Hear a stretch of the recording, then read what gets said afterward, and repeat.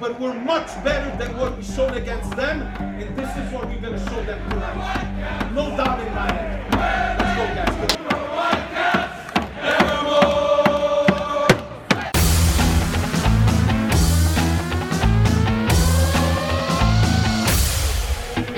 You're listening to the 90 Plus Podcast. Here's your hosts, Ben Righetti and Sebastian Pereira.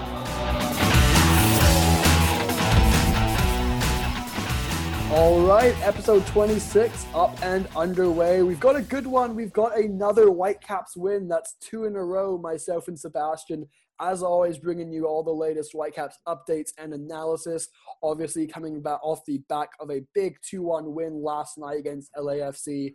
Sebastian and I are excited for this one. You know, it's not often we get to talk about like a good win. You know, we said in the last episode that, you know, the RSL win, we got the 3 points. It was the same scoreline we beat LA by, but it just didn't feel quite the same. This one just felt more and better and tastier, and it just worked. Everything just seemed to work for the boys in white down in Portland. So episode 26, we're excited to bring you this one.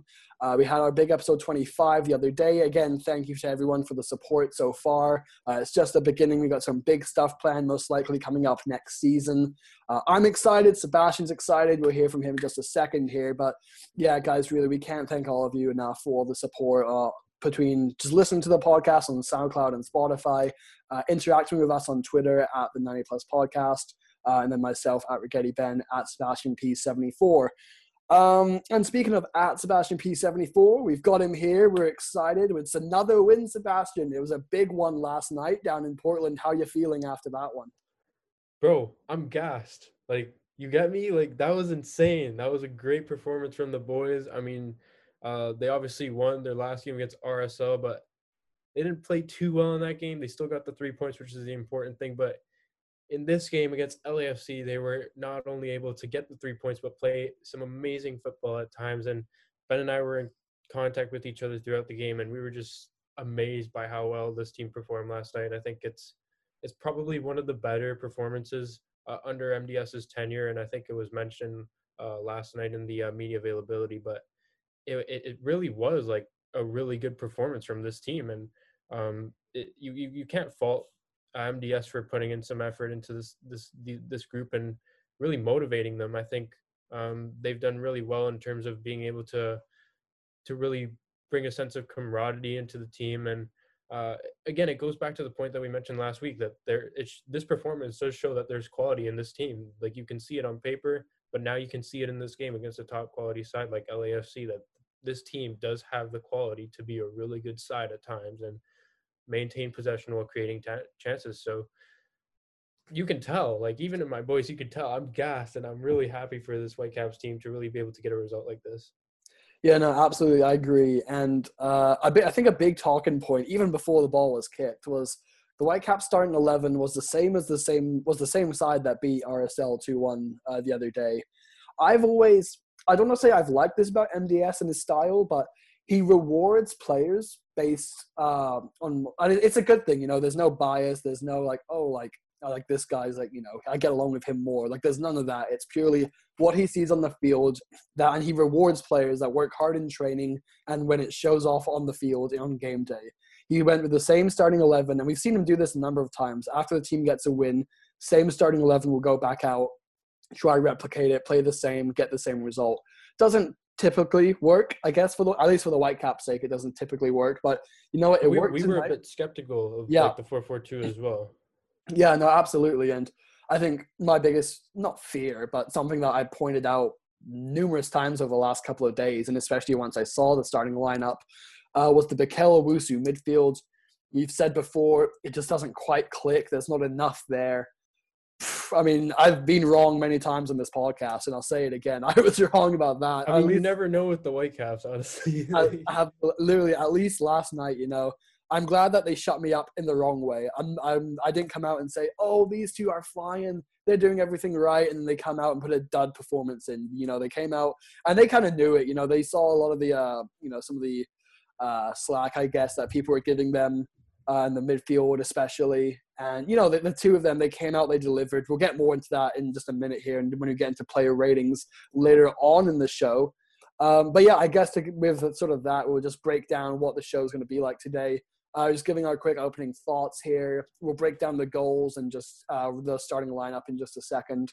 Then we'll get into the player ratings. Obviously, the Whitecaps won. We give player ratings. If it's a draw, if it's a loss, we give the one good, one bad. And it's a shame. I really enjoy the one good, one bad. But as soon as we brought that in, they've started winning. So, you know what? I'll just mind my own self in a lonely little corner, but it doesn't matter. And then I guess after that, after player ratings, we'll give a quick look at the LA Galaxy game because that's coming up this Sunday. That's going to be a good one. The Galaxy's struggling a little bit. They lost 4-0 to San Jose. We only lost 3, so we've already got the upper advantage there. Look at that, another positive to talk exactly. About. We said that it's not often we get to talk about a lot of positives on this podcast this year, so we're taking advantage, They played last night. Next morning, it's Thursday morning right now. We're on the microphone. Hopefully this will be up in just a couple of hours. And, we've got a lot of stuff to talk about, Sebastian. So let's break into it. Obviously the score, if you've been living under a rock or if you just haven't been listening to this podcast so far, it was 2-1 Whitecaps. We went up 1-0 through Cavallini, 2-0 through Cavallini, his first brace in a Whitecaps jersey. Then Eto'o scored a late penalty to make things interesting, but the Whitecaps held on for the full 3 points down in Oregon. Sebastian, you love Fredy Montero, as has been, heavily documented over this year. He played a big role in this game, including some big passes, setting up both goals. Why don't you break us down the goals? You want me to break down the goals? Nice and easy. Nice and easy. The goals. You know what? I'll do that for sure. Take the wheels. Take the reins. Yeah, like anybody who listens to this podcast knows how much I admire Fredy Montero. He's not only a great family guy and a great person, but he's also a great player. And on the ball, we've seen it so much throughout the past, I would say, month or so. Ever since we got into the home stretch of BC Place, where he really cemented his place in the starting lineup for this Whitecaps team. He's shown time and time again how good he is in possession and how well he can move the ball forward, and he knows when to do that. He's almost playing the role of a number 10 in this system for the Whitecaps, but he had a wonderful game, I think, against LAFC once again. He had a wonderful chance 5 minutes in that he should have scored, but again, that play itself was also started from Montero deep in the LAFC half, and then the play progressed to Jake Nerwinski out on the far side or on the near side, and he got a brilliant ball into Montero. So all he needed to do was finish there. But in terms of the goals, I mean, Montero plays a fantastic ball in behind for Christian Dahome for the first Cava goal, and gives so much credit to Montero because that's not an easy pass to make. Not many people in the game can do that pass.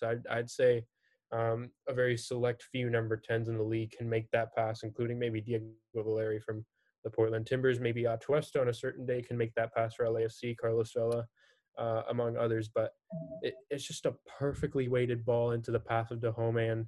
And Dahome actually spoke about it after the game that he really enjoys playing in the system, the 4-4-2, because it allows Montero to drop back and then Dahome can then go forward and make runs in behind, which is exactly what happened on the goal. So it's just a great ball, and I admire that play so much, not only because he's Colombian and I have my Colombian roots, but it's just a sensational pass. And I think a lot of people have to wonder whether Fredy Montero can stay with the Whitecaps. I mean, it certainly would be a big plus if he could stay with this team. And even if they do go out and get a number 10, it's good to have him in the squad.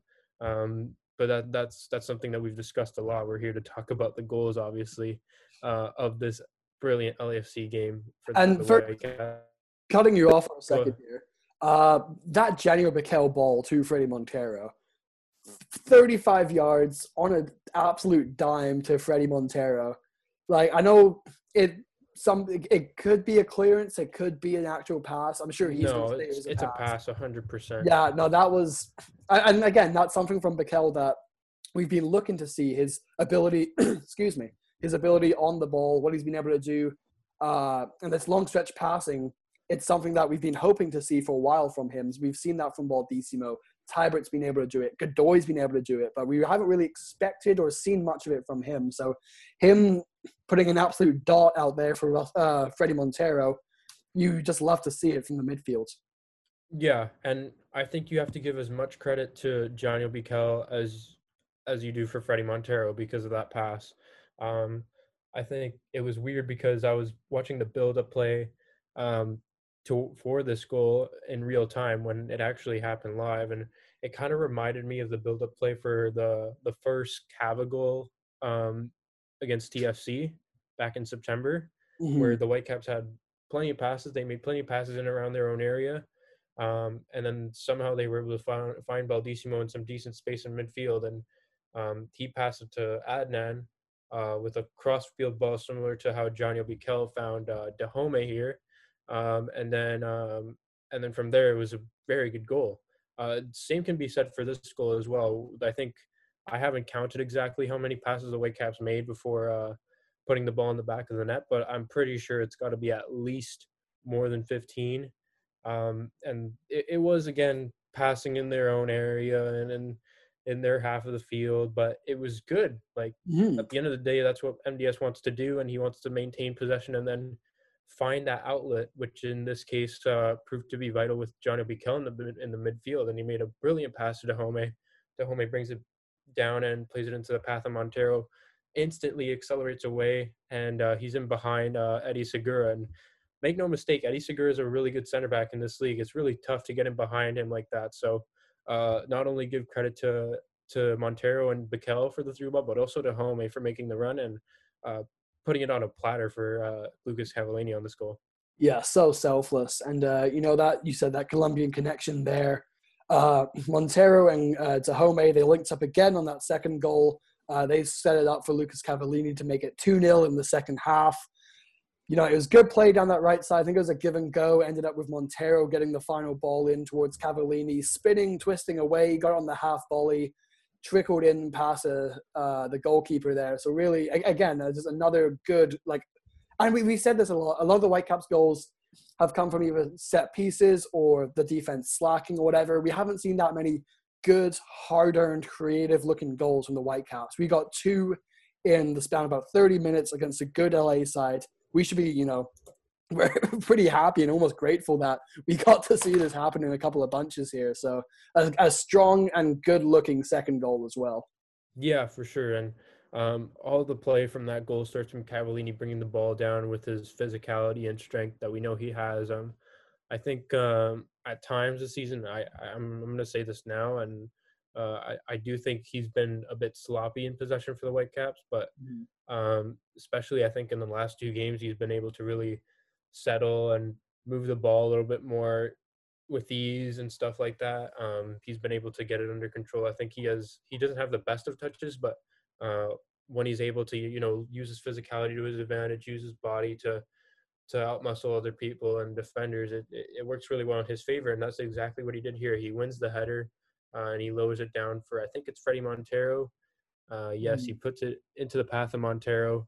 It's then a 1-2 between Montero and Dahomey, and then Montero puts in another brilliant ball for Cavallini. And something that I want to mention here real quick is Cavallini already has the same amount of goals as he did in his past 2 seasons in Mexico with Puebla. So he also did it in less games. In the past 2 seasons in Mexico, he scored 5 goals in the 18-19 Clausura with Puebla. He scored 5 goals in 16 games, and then the following season, the 19-20 Apertura, he scored 5 goals in 17 appearances, and now here with the Whitecaps, he has 5 goals in 13 appearances. So it's been quite a quick turnaround for Cavallini. I mean, before the last 2 matches, he's only had 2 goals in 11 games, and now all of a sudden he's sitting at 5 and 13, which is on paper what you really want to see from a striker. So that's another positive here from the Whitecaps. It is, and I'm glad to see Cavallini finding his feet, especially late in the season. I've always been a big excuse me, my apologies.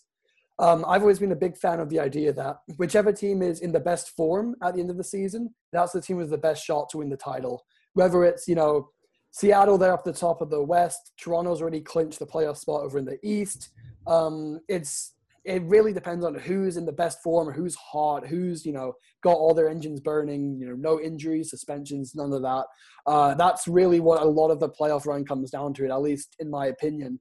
Obviously the Whitecaps, there's still a long ways to go before they're in the playoffs confirmed, and all that, and how the playoffs are going to look and everything. But regardless, if there's a time that you want your striker getting hot, starting to bag goals, and you can see he's confident. Like I said last game in the RSL game, even without the goal, that was Cavallini's best game in a Whitecaps jersey. He's starting to get more confident. He's really enjoying playing with Montero. I asked him that after the RSL game. He said he loves having Montero up there. He can do a bit more of the creative stuff.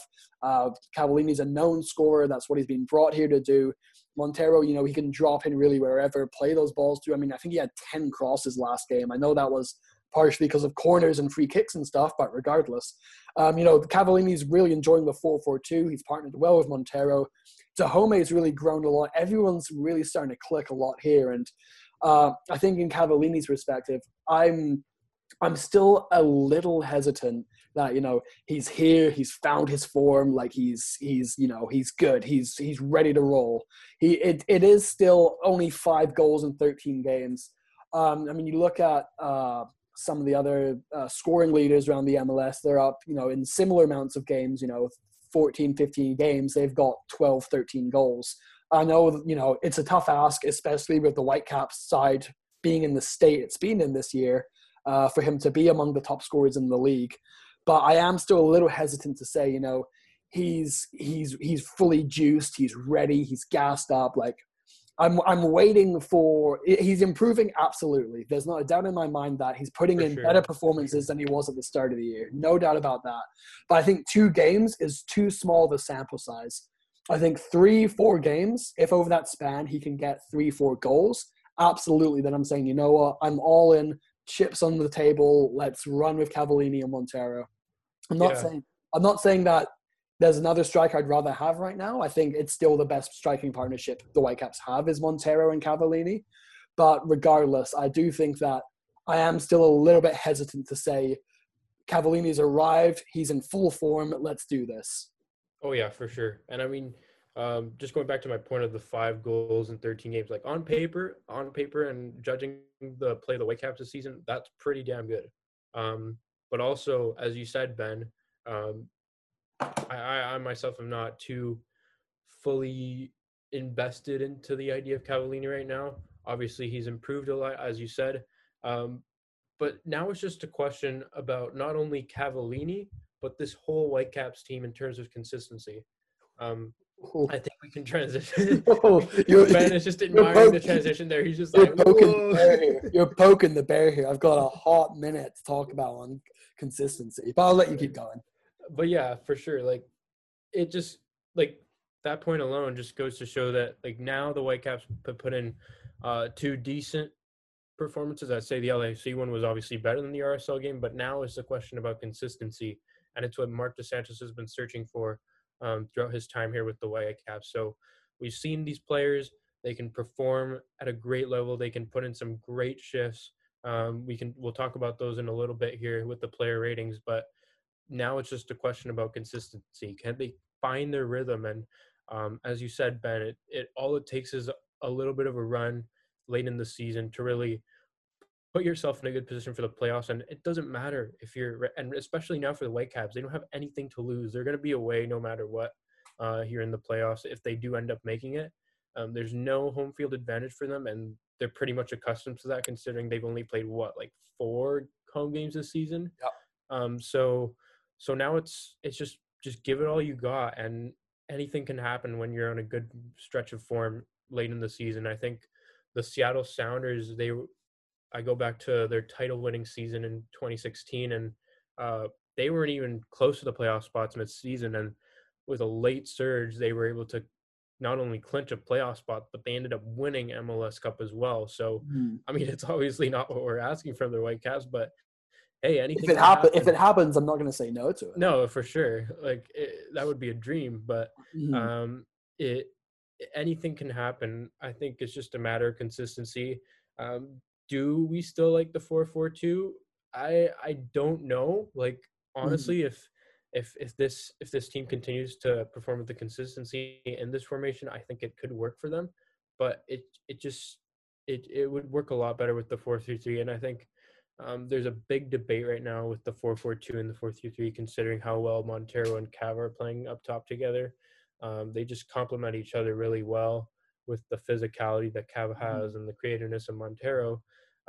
It can really go either way with either formation. So it's something to watch for, and I think MDS might stick to the 4-4-2 just to get that consistency and really keep asking from his players to keep these performances going. It was a superb performance from this Whitecaps team, and I know I took a little bit of a little trip there with another topic, but it's all about consistency now, and hopefully they can find that good form and continue with a good performance against LA Galaxy. I have 2 notes here I want to make about consistency. That's sort of one note, but it's sort of in 2 parts. And then after that, we'll go into the player ratings. So MDS last night, after the big win and everything, I think it was AFTN, Michael McCall said, he asked him about consistency. And, the first half, everyone can agree, that was a very impressive first half, arguably the best 45 minutes the Whitecaps have played this year. I agree with that. Some people, maybe a half against Toronto, whatever, but I say that 45 was the best they've looked this year. Sure. So he was asked about if that first half is, what he's been looking for. And then Mark DeSantos, like Sebastian, took a little bit of a route. He took a way to get there. But then he came out with this quote, which stuck out to me. The fact that we have consistency helps to build an identity. And you know that I've been a big identity guy this whole year. You've been a big identity. Oh, yeah. In the past couple of weeks, for sure. So the fact that we've had consistency helps to build an identity. You don't do it with changing system and players. We had to start over. It was hard to get it going after MLS is back, but we're starting to find consistency now. I have a problem with this. Yes, the 4-4-2 has been implemented over the last, I think this is 5 games in a row now. It's the 4-4-2. It's either 4 or 5. I'm going to go with 5. I could be wrong. So the 4-4-2, it's been here a little while. Whether we like it or not, we've had to get used to it. We have had problems with it. There's no doubt about that. Yes, we beat LAFC and we beat RSL while running a very similar, if not say identical lineup to what we had last night. We also lost 3-0 to San Jose. We lost 3-1 to Seattle with a red card. And then before that was a 6-0, but we didn't play. We played the 4-2-3-1 there. The problem with consistency for me, at least in this quote, is you can't call 2 games consistent. 2 games in a row is, okay, I'll get back to that in a second. Those 2 games I mentioned before, the Seattle game and the San Jose game, the Whitecaps didn't look good. The Whitecaps looked nothing like what they looked like last night. Exactly, they looked bad. So they looked nothing like what they looked like in the last night, especially in the first 45 minutes in those 2 games against San Jose and Seattle. So I have a huge problem with calling this consistency when, we've seen the Bikel Owusu midfield, whether it's in a 4-2-3-1 or a 4-4-2 or whatever else. We've seen that a number of times now. We're starting to get used to it. This was the best it's been. If one game is the best it's been, you can't take the success of that one game and call it consistency because it's worked before. He has overlooked the fact that in that San Jose game, they were shut out 3-0 against a weak San Jose side. It was the exact same starting 4 up top. It was Cavallini and Montero, Dahome, and Tybert on the outside midfielders. That's the same.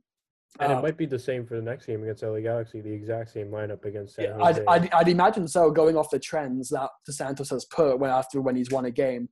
But for me, I can't call it consistency when it's 2 games, when he's tried it before and it hasn't worked.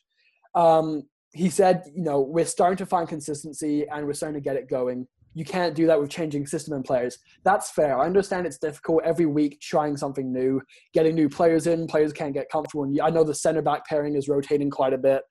But yeah, I just can't call it consistent, and I can't believe in this, and I can't buy into it off of 2 games, especially when one of those games wasn't a convincing, good-looking win. That's what I was just about to bring up. You can't call it consistency, especially after the RSL game, where it's not even close to the performance against LAFC. realistically, I'm calling it they're calling it consistency after one game, because the way they looked against RSL and LA are completely different. Yeah.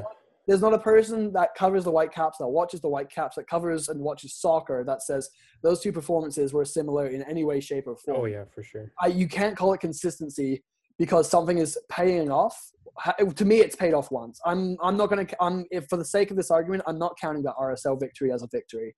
Let's say that's a tie. Say that's a and 1-1. We said that in the last episode. We said Exactly. it, like, it really felt like a demoralizing win, if that even makes sense. Yeah. Like it just wasn't a good win.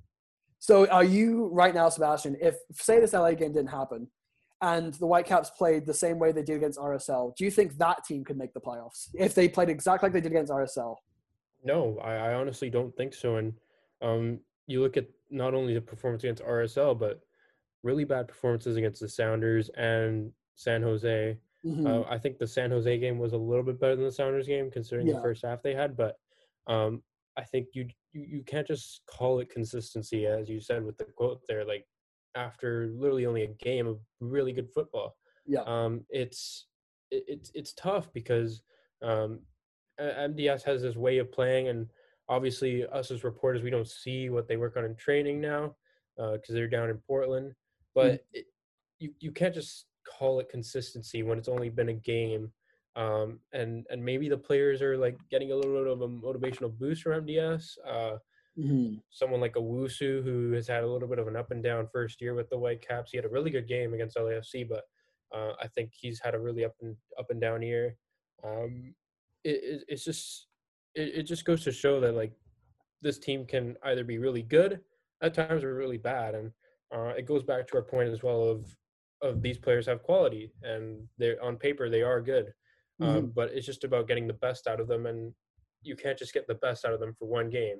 Yeah. Now it's all about finding the consistency and saying, boys, we got a good win. Now can we continue with this performance? And I don't think it's fair for this team to be looked at as a playoff contender straight away after this win. Obviously, it's also a depleted LAFC team.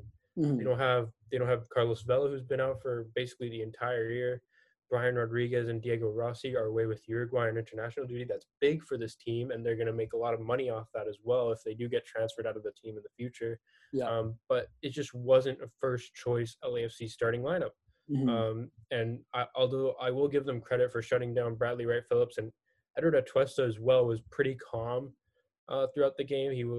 They didn't allow him to do too much in the midfield, but that also goes back to the point of not having dynamic players on the wings like Rossi and Rodriguez to play the balls into. So did the Whitecaps get lucky in a way with this LAFC game? Yes. Was it a good performance? Yes. Is this consistency? No. Not at all. Well, we're on the same page. That doesn't always happen. Yeah. But no, like, Ben, I 100% agree with you. Like, it's definitely not consistency by any means of the imagination. I think the real question now is, can they keep the consistency from this game anyway? Yeah. And I think I'm going to change the word consistency to momentum. If MDS last night had said the fact that we have momentum that helps build an identity, I'd agree with that. It was hard to get going, but we're starting to find momentum. I would agree with that. I can't call it consistency. I'll happily trade in the word consistency for momentum, but I'm refusing right now to call it consistency. Oh yeah, for sure. And I'm player ratings in just 2 seconds here. I just want to bring up this last point. I'm still on the idea that it's a bad thing if this team makes the playoffs. I think this team visibly has a lot of problems on the field, off the field. I think there's a lot going on that needs to be addressed. And I think the fact that if the Whitecaps, I mean, obviously, if they make the playoffs, I would be happy. I would like to see them do well in the playoffs, maybe win a game or two and make a little bit of a run if they're in good form and whatever. But I'm still on the idea that this team has issues that need to be looked at. And if they make the playoffs, and if they even get a playoff win and advance past, the first wild card round, then I think that's the worst thing that this club could go through right now, just because that seems like everything's okay. They're a playoff team. They got a playoff victory, and, there's no problems. And if they go about 2021 the same way they've addressed 2020, obviously, I'm presuming it's going to be different. I'm hoping there's not going to be another pandemic season, suspension, all that sort of stuff. But if they go about and, the basics and the morals of the club, if they don't change from this year to next year, it's going to be a slippery slope and it's going to get worse for Vancouver. So I'm happy that the Whitecaps won and they hold a playoff position right now, but I think making the playoffs would be a bad thing for this team. I think as well, like there are the negatives and the positives for this team to making the playoffs. I do think there needs to be lots of changes during the off season, and it can't just be a regular rebuild as we've seen in probably the past 2 Whitecap seasons, where in 2019 we've had to rebuild every season. Oh good God!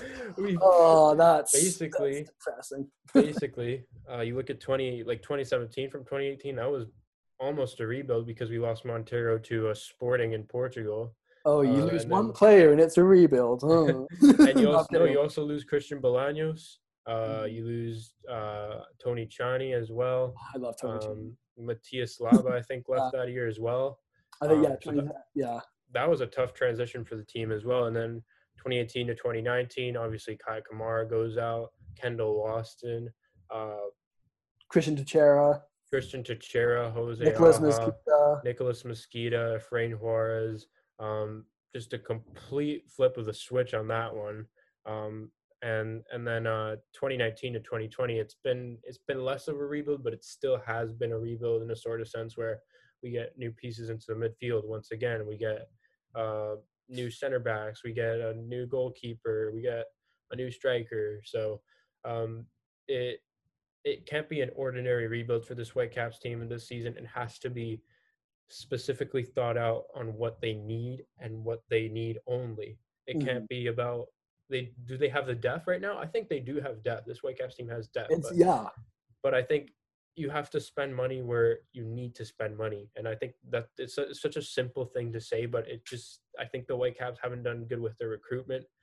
Greg Anderson, we all know he has his connections in MLS whatsoever, and he's instructed Axel Schuster with how the league works and stuff. But at the end of the day, this Whitecaps team is bringing in a lot of players from different markets, and all of these players are having to adjust to a new league and stuff like that. I think I've always been a believer of bring local talent in from the league and try and find a decent trade, because they don't have to acclimatize too much to the travel, the play in MLS. I think it's something that goes to show as well with bringing in Kai Kamara, someone who scored a lot of goals for the Whitecaps. He was really good. You look at someone like a Tony Chani as well. Like you go back to Tony Chani, he was a pretty good midfielder. He made it to MLS Cup with Columbus a couple of years ago, and he played really well in that midfield with Matthias Laba. So I think it's about a big question about recruitment this offseason. I don't want to stretch too much again on this, but it's a big question for recruitment, and I think it can also be seen as a positive as well if the Whitecaps do make the playoffs, because I do agree with you, Ben, that if they don't make the playoffs, it can show that they need to change a lot of stuff. But also, if they make the playoffs, it means they do need to keep certain players. I don't know exactly whose contract is up at the end of the year, but you look at someone like a Freddie Montero. If they do make the playoffs, it goes to show, okay, we need to re-sign this guy. Like, you know what I mean? At the end of this year, it's just Montero and Meredith. And then obviously Milinkovic and Veselinovic are on loan. But yeah, Veselinovic will most likely be bought next game. I'm presuming there's going to be another start in there. But the only two players with contracts that end this year are Montero and Meredith. We have, and then it's again 2021. There's only a couple. Nowinski, Reyna, Andy Rose. They're the three that their contracts end in 2020. And Reyna's gone, yeah. Yeah. Oh Christ, mate. This is an old chart. I forgot. I haven't updated it. Well, we'll see, but that's a big decision as well for this team. If they can, I think it could be a positive in terms of like maybe trying to extend some of these guys if they do perform well. Maybe even Montero, if they do well and he's a big part of them going into the playoffs. I think it does have an effect on the market and saying, okay, do we keep him? Do we do our best to keep him? You're Which is drifting, Sebastian. This is a dangerous conversation you're having here. for sure. But also, I do 100% agree with you. I think if they don't make the playoffs, it gives them a sense of there's got to be a lot of changes as well. Not too many, because we highlighted that the Whitecaps rebuild strategy isn't as good as it should be with MLS, but it's a little bit of both. It's a balance, and I think that goes for a lot of aspects in life. So I think if they can find that balance and maybe put a couple performances in here, and I think Montero's done enough to really show that he needs to be a part of this team. One. Yeah. And I can only see him going to Seattle or staying here in Vancouver. So that's a topic for another episode. But yeah, I think it's going to be interesting to see what this team does in the off season, and it all hinges on the rest of the season and how the players perform. Well, I think moving on from players that could be brought in or could be leaving, let's focus on the 11 that started last night against LA. Player ratings time. Obviously, the Whitecaps won, hence the player ratings. If they tie or lose, we go for one good, one bad. We're going to keep this one a little bit short. We have ran a little bit longer than maybe expected to open up the podcast so far, but Evan Bush. It's always good, though. It's always a good thing. It's a good thing. I like talking when we win. If we had lost, if this was another 6-0, I would do Don't put us through that brutality again, please. My apologies. So anyway, we'll start off, obviously, the 4-4-2. Evan Bush, I went for a 6.5. LA had one shot on target, and it was the penalty, which he saved the first time around. Obviously, I'm not a big fan of the whole encroachment, foot off the line sort of thing. But regardless, it was re-given. Atuesta scored it. It's difficult to save 2 penalties in a row, especially from the same player. Apart from that, distribution was good. There's not a whole lot else I can say there. It's not his fault that LA didn't have that many shots on target. I think Ranko had 7 block shots or something like that. So props to him. But yeah, 6.5 for Bush. He did what he had to for the most part, but it's tough to save a penalty. So that's about that. Yeah, I think it was a really ordinary performance from Bush. There was nothing special about it. And I think that's also a good thing when you're playing a team like LAFC. Even though they were depleted, it goes to show how well Godoy and Ranko did. So I think a 6.5 is fair for Evan Bush. In front of Evan Bush, at least out on the left, Ali Adnan, who I have been very critical of this year. And he's starting to make me eat my words. He had a good showing against RSL. He was one of my players of the game last game. He's up there as well in this game. He's not quite, but he's definitely up there. I gave Ali Adnan an 8. He led the team in touches and in tackles. He was second in interceptions, blocked shots, aerial battles. He was moving forward. He worked well with Russell Teibert. His communication was a lot better. I saw this today than the RSL game. His communication with Godoy and Ranko absolutely was better. And that's one of the best games I've seen Ali Adnan play this year. So I've gone for an 8 for the left back. Yeah, I think Ali Adnan had a really good game.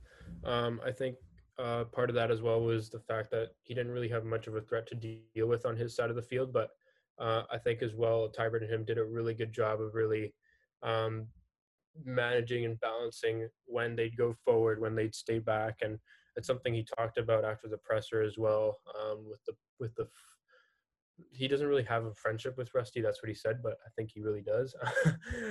For sure. Yeah, he does. Yeah. No, all jokes aside, he was really good in this game, and I think he's starting to show a little bit more consistency, which is good. Him, I can say consistency for. He's put in a number of strong performances now. Him, I can say there's consistency in his performances. He's growing. He's reimbursing himself, especially if Gutierrez out. There's no real competition, so he knows now's his chance. So he's showing up. So there is consistency, Mark DeSantos. For sure.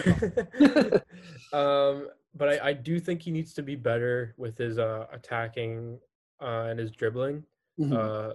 I'm going to be honest, and I'm critical of Adnan because I know he's a really good player going forward, and he's got really good dribbling skills, and we just haven't seen enough of that this season.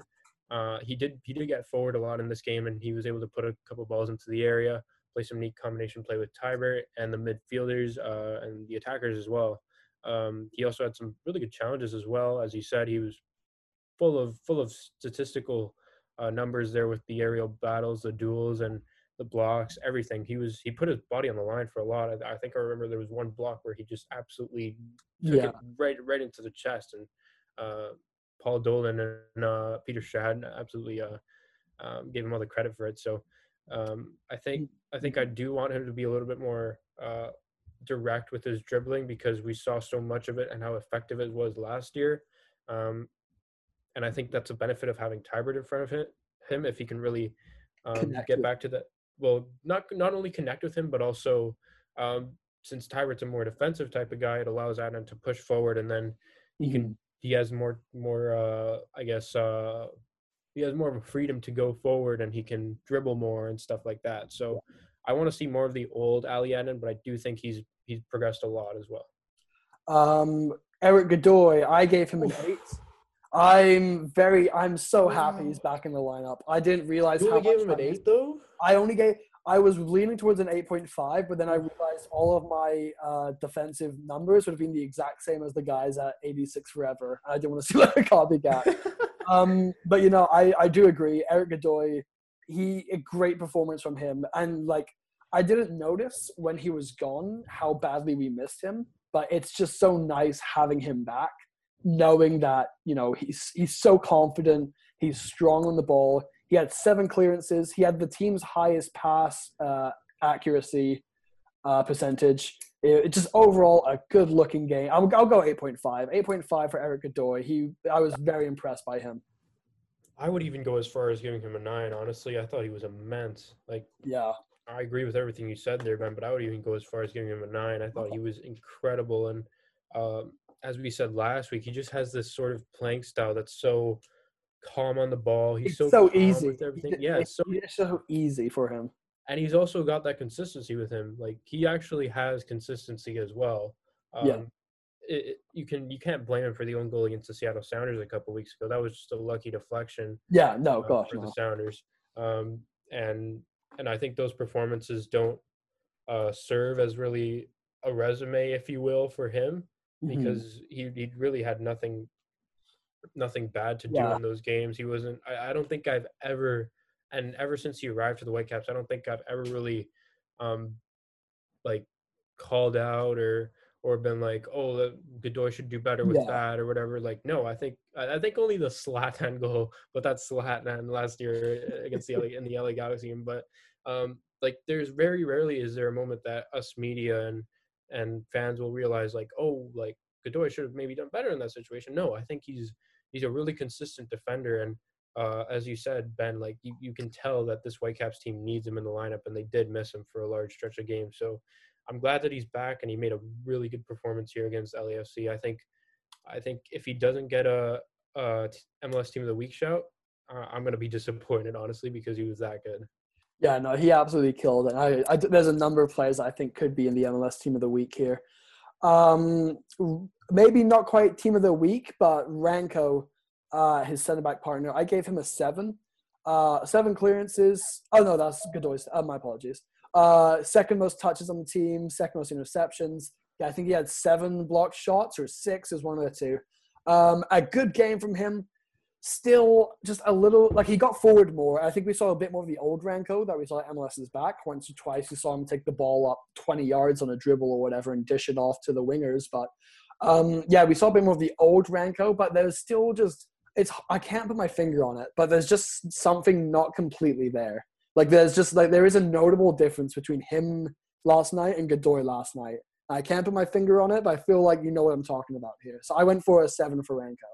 Yeah, with Godoy, it's more like a calming presence that he offers at the back, and with Ranko, it's more of like he's more involved in like a sort of sense of trying to get the ball, if you know what I mean. Like, Godoy will jump into a tackle and he'll get it. Like, that's what we saw last night, where he will just jump in, and I think it was basically like an 80-20 ratio. Like, 80% of the time he would, like, get the ball. Yeah. And, like, the other 20%, he'd very rarely not get the ball, like, on a tackle. So I think Ranko's just more active with trying to get the ball back and stuff like that.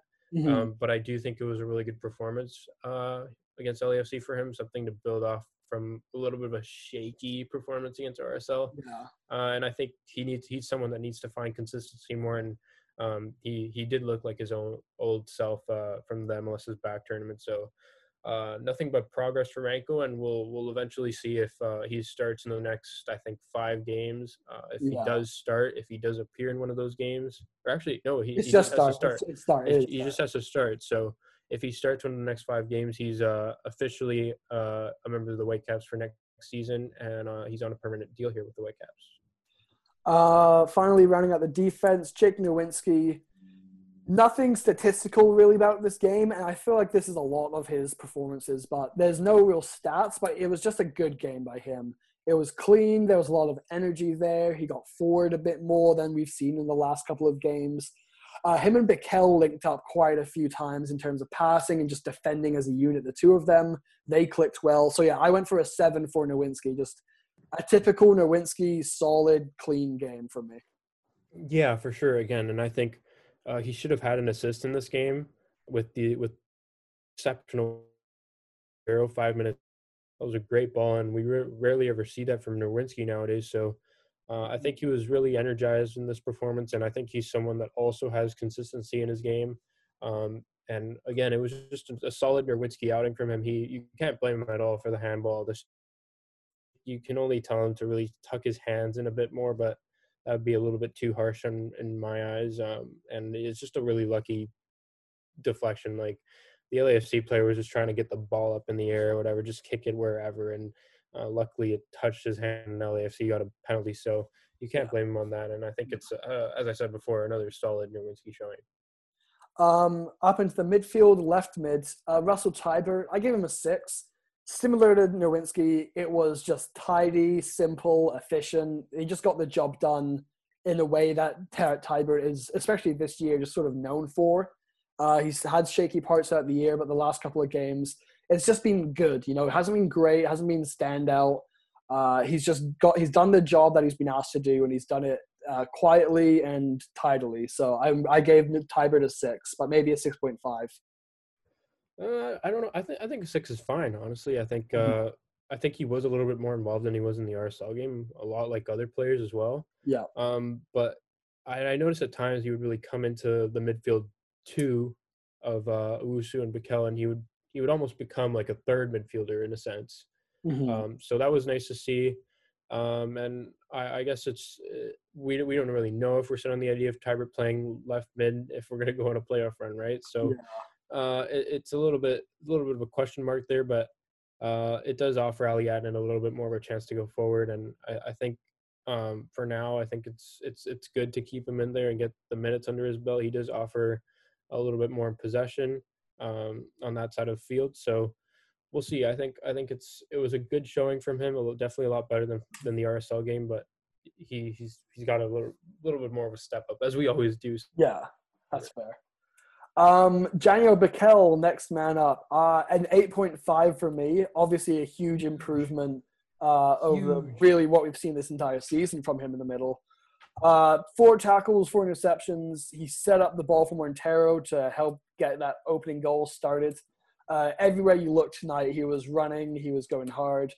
The only negative I can say is that he picks up that yellow, meaning he won't be able to play against the Galaxy on Sunday. But apart from that, there's not much more you could ask for from Bikel in that. So an 8.5 for me, and I vouched for Bikel this entire season. So for me, that made me really happy to see him step up, take that next step, elevate his game, and really drag the midfield forward. So an 8.5 for me.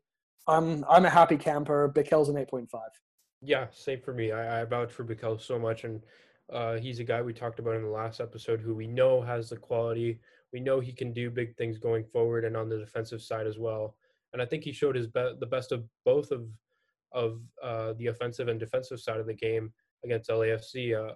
I think he's really underrated with his tackles. I think he's really good trying to take the ball away from the opponents at the top of the box. He's really good at that and trying to get the team going on the transition. But he was really good, and most of his passes were into the final third as well. So that's always what you want to see from a midfielder, trying to take those risky balls, but also executing that as well. So he took the risk with the long ball to Montero and Dahomey, and it paid off with the goal. So I think he's he's definitely a mainstay in this midfield for me. And you can see that he's definitely a better player in the double pivot than a three-man midfield. So, again, it's a question of trying to get the best out of everyone. But if we're talking about this game, Bikel was huge for this Whitecaps team and a huge part of MDS's team going forward, I think, as well.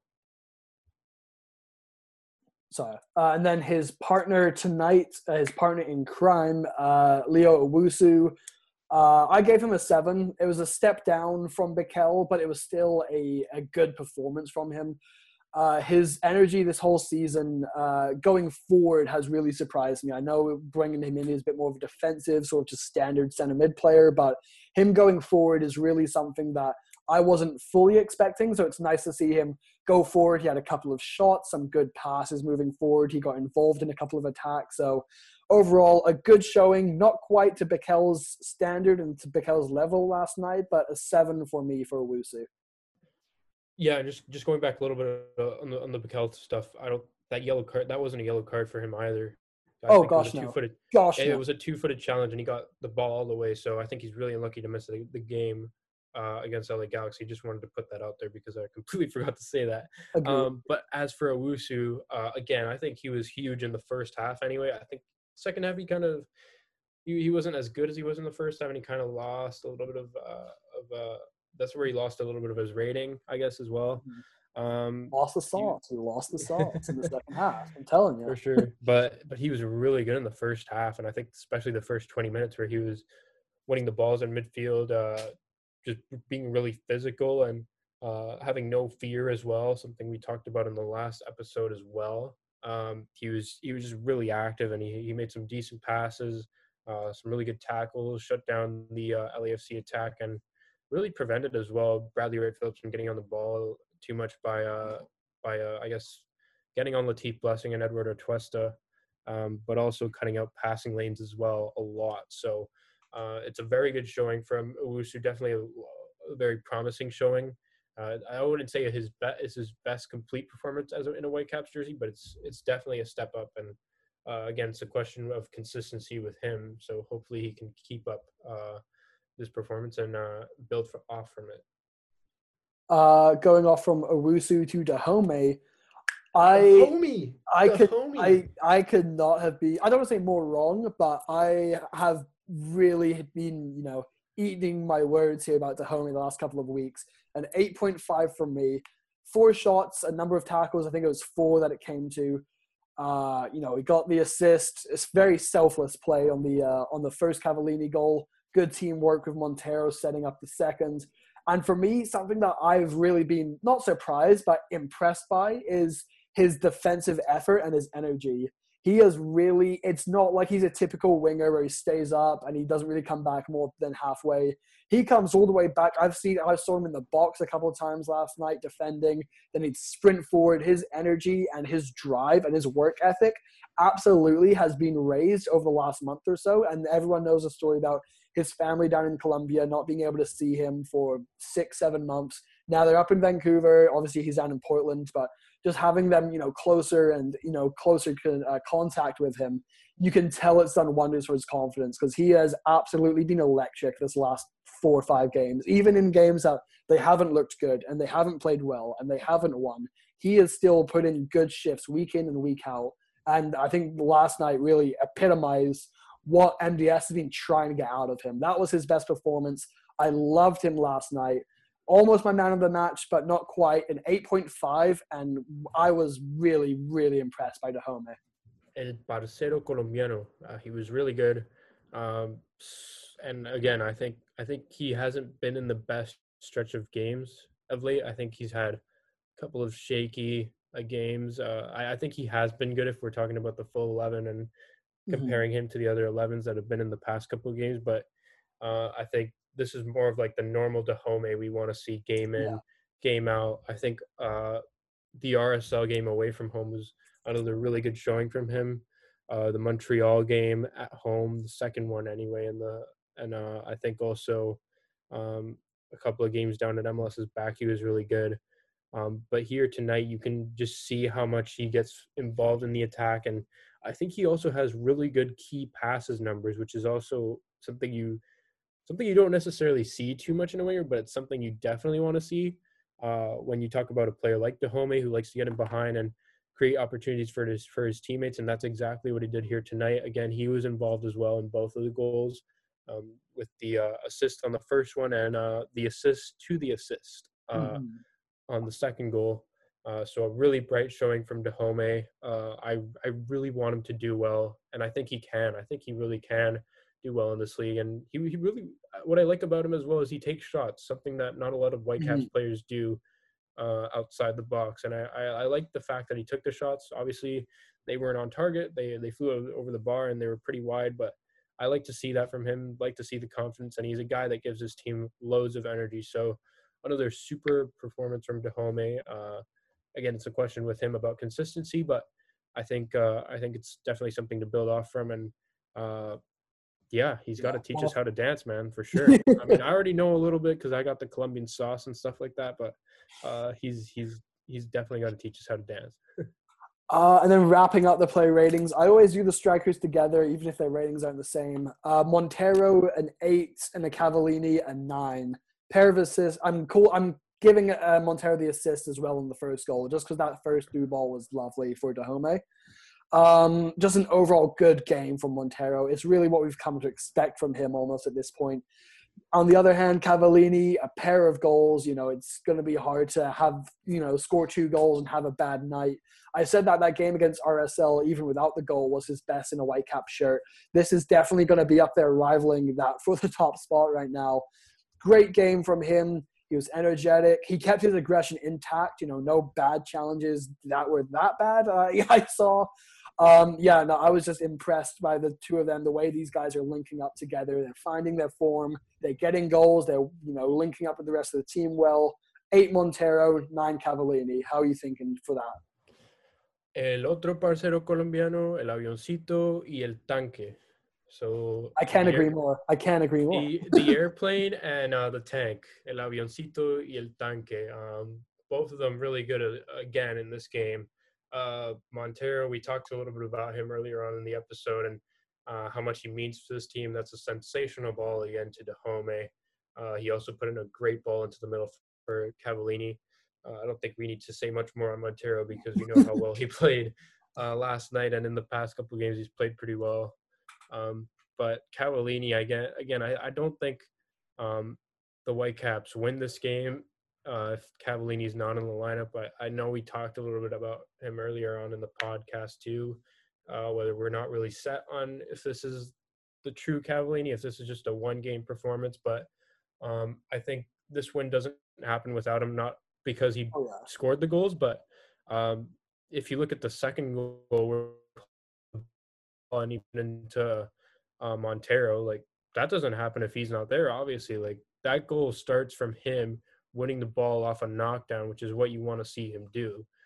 So he wins that ball off the knockdown, brings it down, plays into Montero, and then he makes a great run into the box, waits for it. He waits for the service, and he gets that service as well. So loads of credit to Cava, and I think Ben and I have been critical on him, and I think we will continue to be critical on him because we just want to see more consistency. We want to and we want to see him more involved with the play as well. I think you want to see Cava winning the knockdown headers and combining with Montero and Dahomey. I think he said it after the RSL game. He loves playing with Montero, and I think he also loves playing with Dahomey as well. So those three, it's a really potent attack for the Whitecaps right now, and those are definitely the 3 players that have been the bright spots on the offensive this season, I'd say.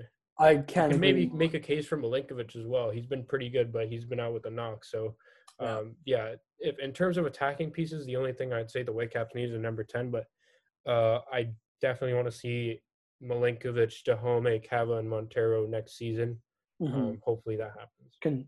Yeah, exactly. The more time these guys spend together, the more time they get familiar, they grow. I mean, we've seen in the last 6 or so games what this partnership between Montero and Cavallini can achieve and how they can include the likes of Dahomey, the center mids pushing forward, Milinkovic when he's up there, Ali Adnan when he gets forward. So you can really see how the two of them, just with 6 games between them or somewhere around that mark, how well they've been able to mold and fit this team together. And I think that does conclude player ratings. There's no more. And I think with that, we're going to give our quick little predictions on the lineup and to talk a little 5-minute chat on the Galaxy game before we wrap up episode 26 here of the 90 Plus podcast. It's going to be an interesting one. Like I said, I'm still not all in on this Whitecaps team. 2 wins in a row, especially when one of them wasn't a convincing win. It's a building block and it's something to start with, but it's not, something I can hang my hat on and say, I'm all in on this team. On the other side, though, we are looking at an LA Galaxy side. They are winless in their last 7. They haven't gained a point in their last 6. In those 6 games, they have been outscored 19-5. It's a struggling LA side, and this Whitecaps team is rejuvenated after a big 2-1 win. I don't want to say anything because I'm most likely going to be wrong, and I'll be eating my words when we record this on Monday after the LA game over the weekend. But it seems like I don't say everything, but things could be looking up for the Whitecaps. I mean, if there's a team right now that in like their 6 teams that they're forced to play to close out the year, if there's a team that you want right now to kind of gain some reassurance and a bit more momentum moving forward, it would have to be the LA Galaxy. Yeah, and I think it's the perfect opponent for the Whitecaps now, specifically for this game. We know the Galaxy are struggling, but they can also be a really good team going forward. They have arguably one of the better wingers in MLS in Christian Pavon, and I'm going to interrupt you real quick because I've seen something that damn near frightens me. The Whitecaps are tied for the second most amount of wins in the Western Conference. Seattle, Portland, and KC all have 9. LAFC, Vancouver are tied for 7 wins. Wow. So, we've complained a lot this year. And we do also have the most amount of losses as well. The only team in double digits with 11. But yeah, we still don't have a draw. And we still have a draw. So, we've got the most losses, the least draws, the second most wins. I mean, I don't know. It's a tough one to read. I'll let you keep going. I was just looking at the standings and I added that up and I was, mortified that we're up there and that so many teams have so many less wins. Yeah. Sorry, keep going with Christian Pavon. It's been a crazy season, but going back to Pavon, he can really, he can bring a glimmer of magic in any moment.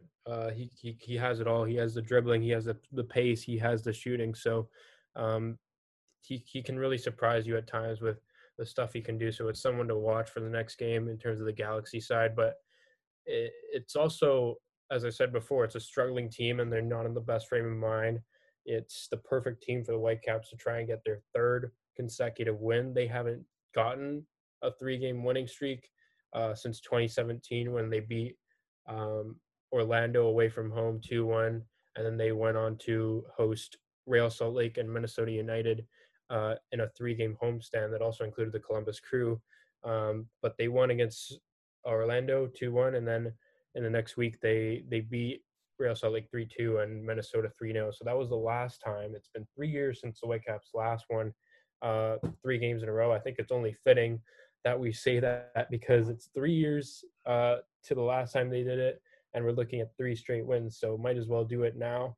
And it's a big 9 points, honestly. If they get the win against LA Galaxy, that's huge. And at this point in the season, huge for sure. And we talked about it a couple of weeks ago, where if anything can change in this league, no matter if it's from 1 game to 2 games, 3 games, anything can change. We talked with Jamin Moore from the San Jose Earthquakes. He covers the Quakes, and he was talking about a lost season when we had him on the podcast. And now look at San Jose; they're doing pretty well, and they are also fighting for a playoff spot at this point. So anything can change, and I think it's the LA Galaxy are the perfect opponent for this Whitecaps team to play against in this next game. It's obviously a question about consistency. We won't see Johnny Obikel in this lineup, so that's a bit of a bummer. But I think it's a good test, and I've honestly never felt more confident about the Whitecaps getting 3 straight wins than now. Wow, you never felt more okay.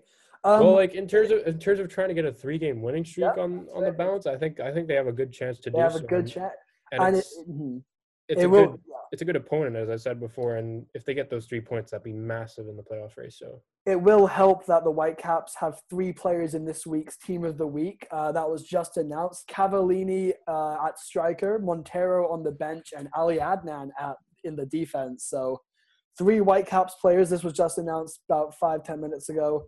3 Whitecaps players making the Team of the Week. So props to those guys. I think that's Ali Adnan's first time this year being in the Team of the Week. I'm pretty sure Cava's been in there on the bench, and I'm sure Montero has. probably I don't fact check me, but but as we wrap this up here, and with this new, game-changing information that the Whitecaps have 3 players in the Team of the Week. Obviously, Bikel is out with the yellow card accumulation. So with that, what changes? Are you making any changes? Because obviously you have to make one. I'm presuming you're going to say Baldissimo for Bikel. Is there any? We'll go with, instead of what you want to see, what you think we're going to see, because at this point we've never been right about a single prediction. So let's maybe switch. Well, yeah, it's so true to predict lineups with the Whitecaps for sure, because you never know what they're going to come out with. I do want to see Baldy in this team, and I do think it would be best for this team to stay in what has worked against LAFC, and I hope they do keep up with the same mentality and the same sort of tactics that MDS might have used to play against the LA Galaxy, and maybe continue to try to find that consistency with the playing style, see similar performances to the LAFC game in this LA Galaxy game. So I do think the Whitecaps are a little bit more weak when Baldy is in a double pivot midfield in a 4-4-2, and we saw that against San Jose a couple of weeks ago. So I think Bikel is a huge miss. I do think we might, and you can never predict anything with the lineups nowadays, but I think we'll probably see an unchanged side, but just Baldissimo in at center mid alongside Owusu. But I wouldn't be surprised to see maybe a change of formation to kind of address the fact that Baldy doesn't really play as well in a double pivot. What do you think, Ben? What are you thinking for the next game? Realistically, I'm thinking that it's going to be a 4-4-2. It's going to be the exact same, except Baldy in for Bikel. Something that I could see happening, but I doubt would happen, would be, again, this 4-3-3 just seems to be glaring everyone in the face here. But you can't you can't break up this partnership Montero and Cavallini have going. You can't go against something that's, again, this consistency, eerie sort of subject that we've danced with this entire episode. It's been I don't think you can turn away from the 4-4-2. There's 5-6 games. I think it's 5 left in the season, if I'm not mistaken. Yeah, 5. And important to note, this is the last. I mean, all the games the Whitecaps have left are away games because they're not at BC Place, but this is the last. No, you're wrong, because we play Portland in Portland, and Portland. But that's technically a home game, which is good for the Whitecaps because they are supposed to travel. They're supposed to travel to LA the day of the game, and now after that LA Galaxy game, they have a total of 2-3 weeks. I don't know. I've got it up here. So I do like that there's no midweek game after the Galaxy game, so they can rest for a little bit. After that, they have San Jose on the 24th. 3 days later, they're playing Seattle. 4 days after, hang on. There's 31 days in October. There's 31. 4 days after that, they play Portland in Portland. And then a week after that, they have – the week after that, they have the Galaxy to close out the year. So which is good because they basically stay at home, whatever you want to call it. They're in Portland for 3 straight weeks. So I think that's that's a big advantage for them to finish off the season and staying in the same place for the last 3 weeks of the season. So I think this we might see a little bit of an effect with the travel in this up, but I'm honestly really looking forward to seeing how the Caps can really gain momentum with these last 4. I don't even know if I should call them away or home now. I'm done with this whole Providence part. No, that's fair. Yeah, it's gonna. I do like the fact that we do have the Galaxy in the last game of the season. So Yeah, that as well is huge. I don't like the fact that we have Seattle and then Portland. But we have to play with the cards that we're dealt, and yeah, it's the Galaxy to close out the year. It's the Galaxy this Sunday. This has been episode 26. It's been good. We've got 2 wins in a row to talk about. We're hoping it's going to be 3. Sebastian is in full confidence that it's going to be 3. But yeah, no, it's as always, guys. We thank you for the support, for listening. Myself and Sebastian, we do numerous ways we cover the Whitecaps. Sebastian's on Instagram at sebastianpereira.media. You can go check out a whole bunch of his stuff on there. On Twitter, he's at SebastianP74. I'm at Rigetti Ben. The podcast is at 90 Plus Podcast. Lots of stuff there, especially on game day. This has been episode 27. We might try to get 26. I'm already thinking ahead to 27. We might reach out to Jamin Moore because we really enjoyed our chat with him a couple of weeks ago. See if we can talk to him after next Saturday's game against the Earthquakes, or maybe before that we can have a bit of a preview sort of thing. We'll figure that out. In the meantime, you can stay tuned on any updates, like we said, at 90 Plus Podcast. Any last words, Sebastian, as we wrap this one up? Well, I think you completely nailed it there, Ben. Again, it's been thanks so much to everyone for the support, for listening to us, and all the engagement we get on Twitter and stuff like that. It's been great, and obviously it's been a great journey, and we hope the Whitecaps can finish off the season in some good form and playing some good football. It was really fun, honestly, to see the Whitecaps play good football last night against LAFC. So here's hoping they continue that stretch of good play into the Galaxy game on Sunday. Is it Sunday? Yeah, it's Sunday. Yeah. So yeah, Sebastian, as always, thank you for joining me here. Episode 26 of the 90 Plus Podcast. We record every Monday and Thursday, so we'll be there right after the Galaxy game. We'll be recording on Monday, so stay tuned for that. But until then, till next time.